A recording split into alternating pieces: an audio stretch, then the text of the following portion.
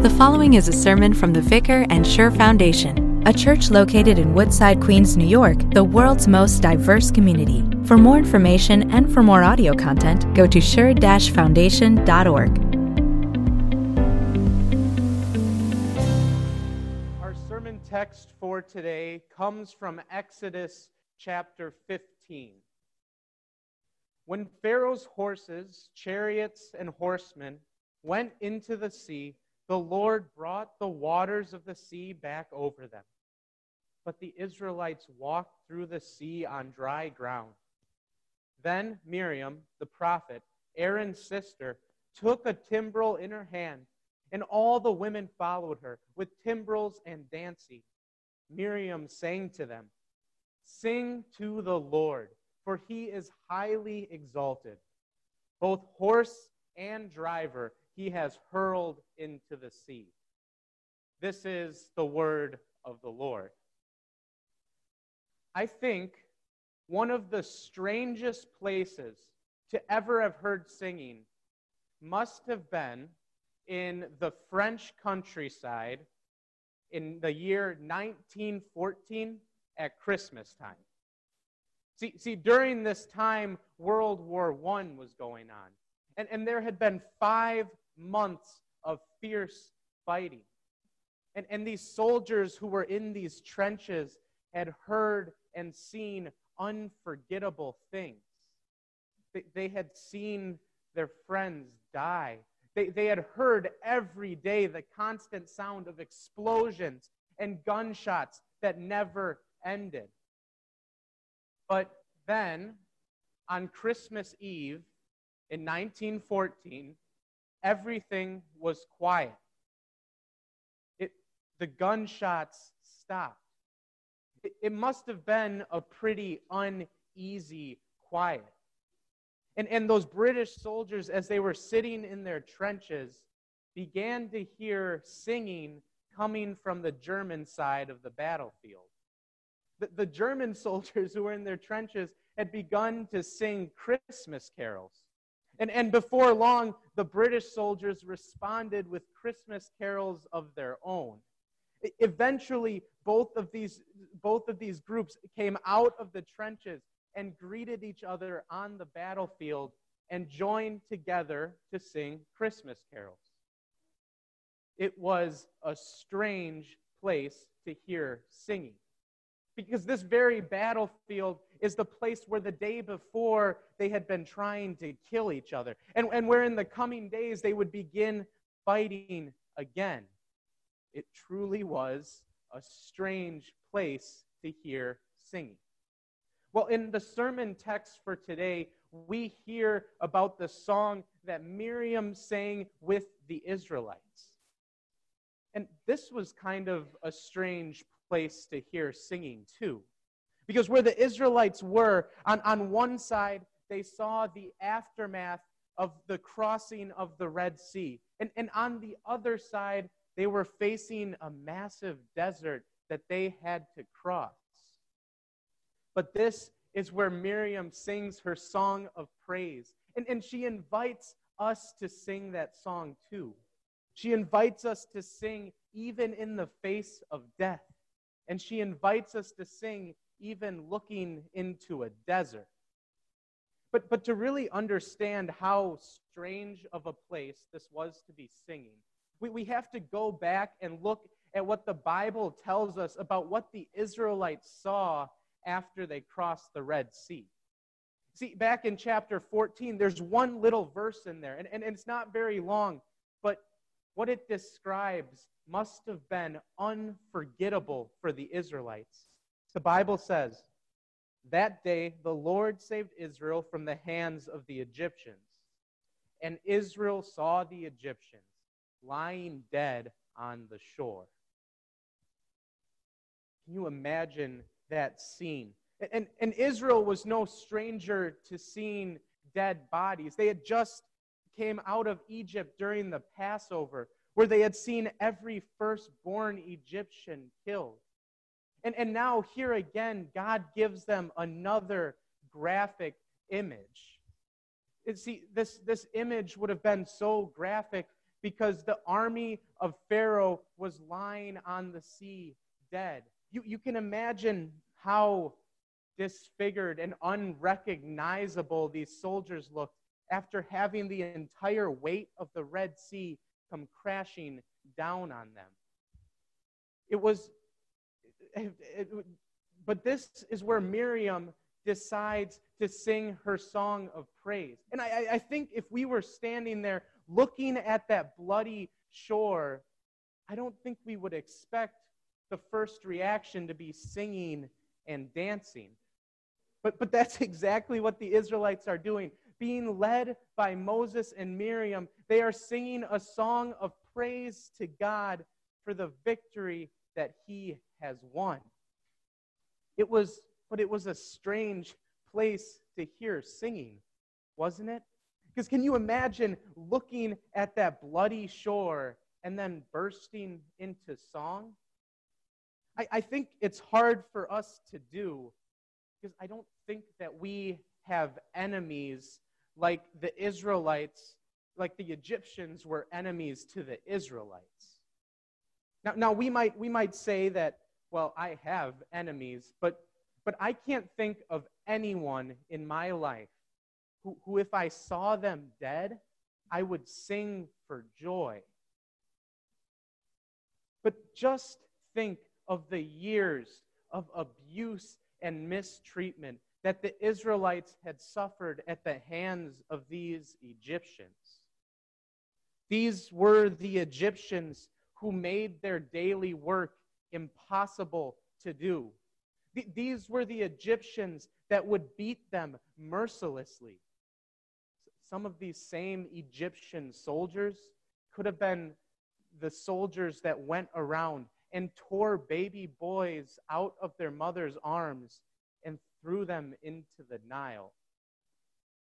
See, these were truly enemies. But I think that we may not realize it right away, but we also have an enemy that's just as bad, if it's worse than the Egyptians were. Because just like the Egyptians had made the life of Israel full of pain and suffering, we have an enemy that fills our life with pain and suffering. An enemy that follows us around our whole life. An enemy that every single person must one day come face to face with. That enemy is death.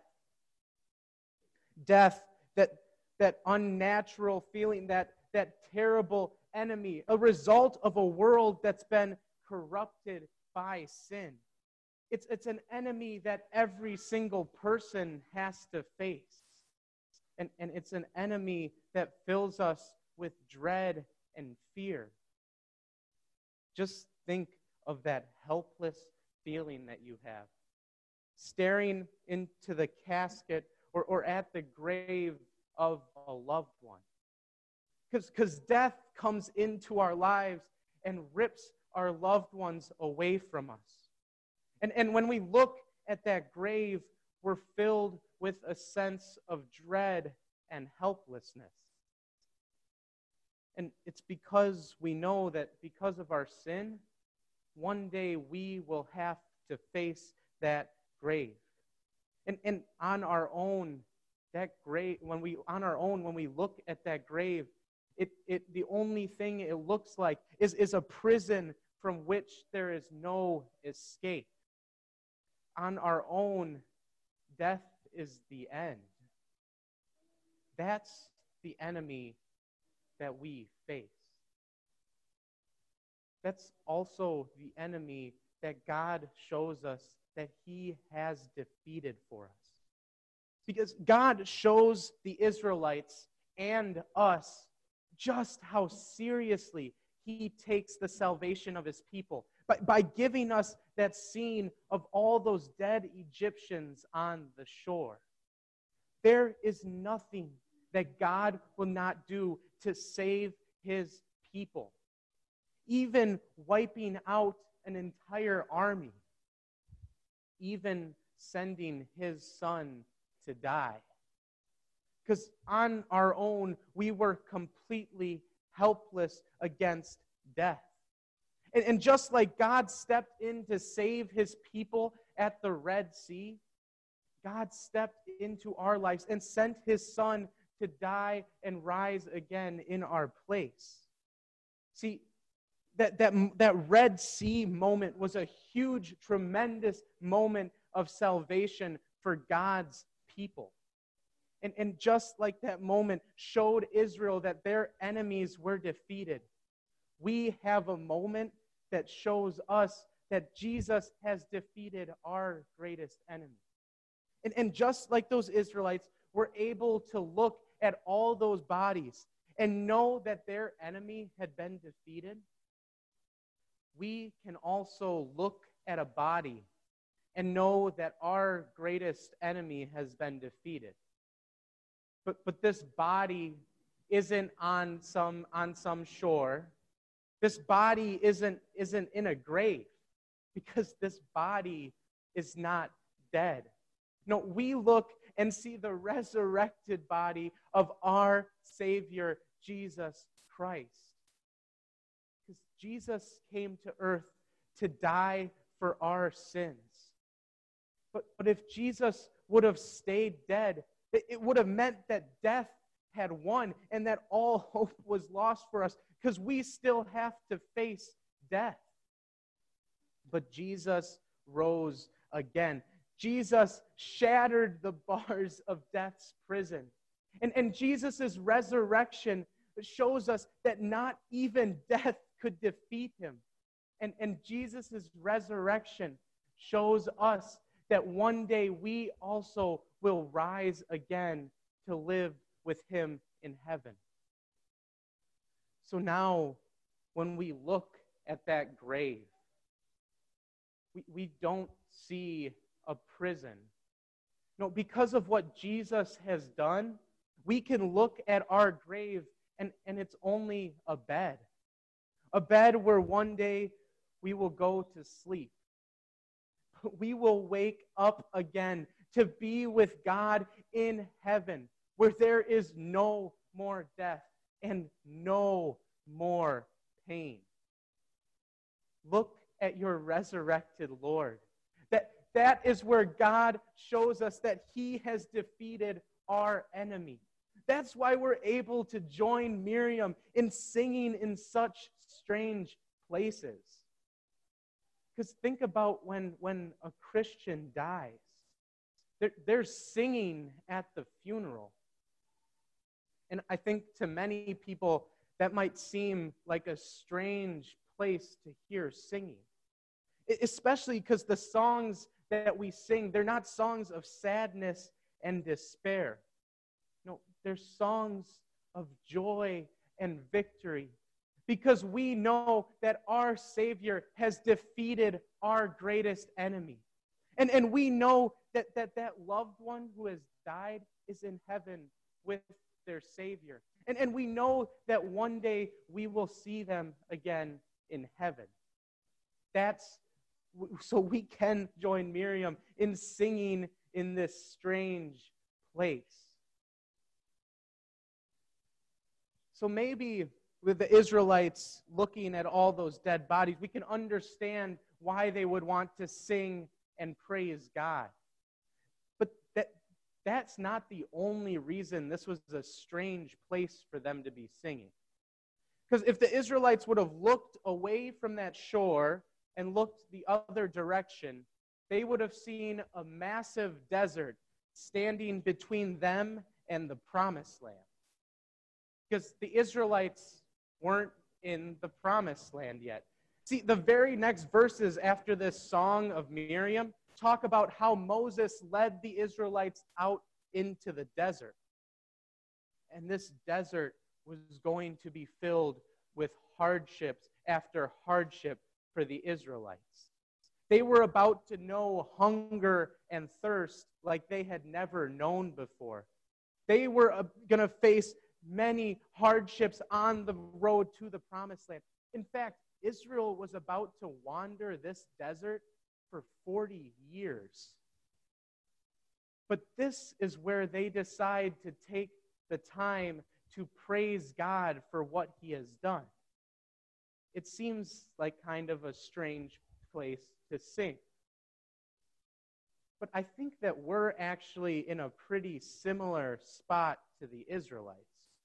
And it's super interesting to think about how the whole story of Exodus really lines up with our life of salvation.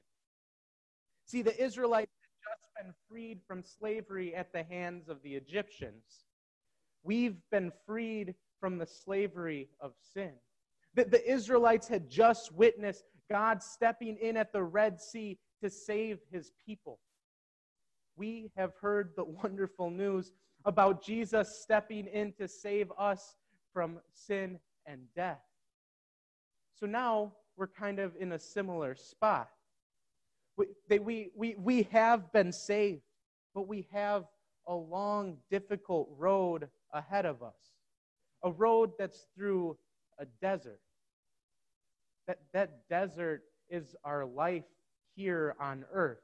Because we know that we're not in the promised land of heaven yet. And we know just how hard this life can be. We know the pain and suffering that we feel.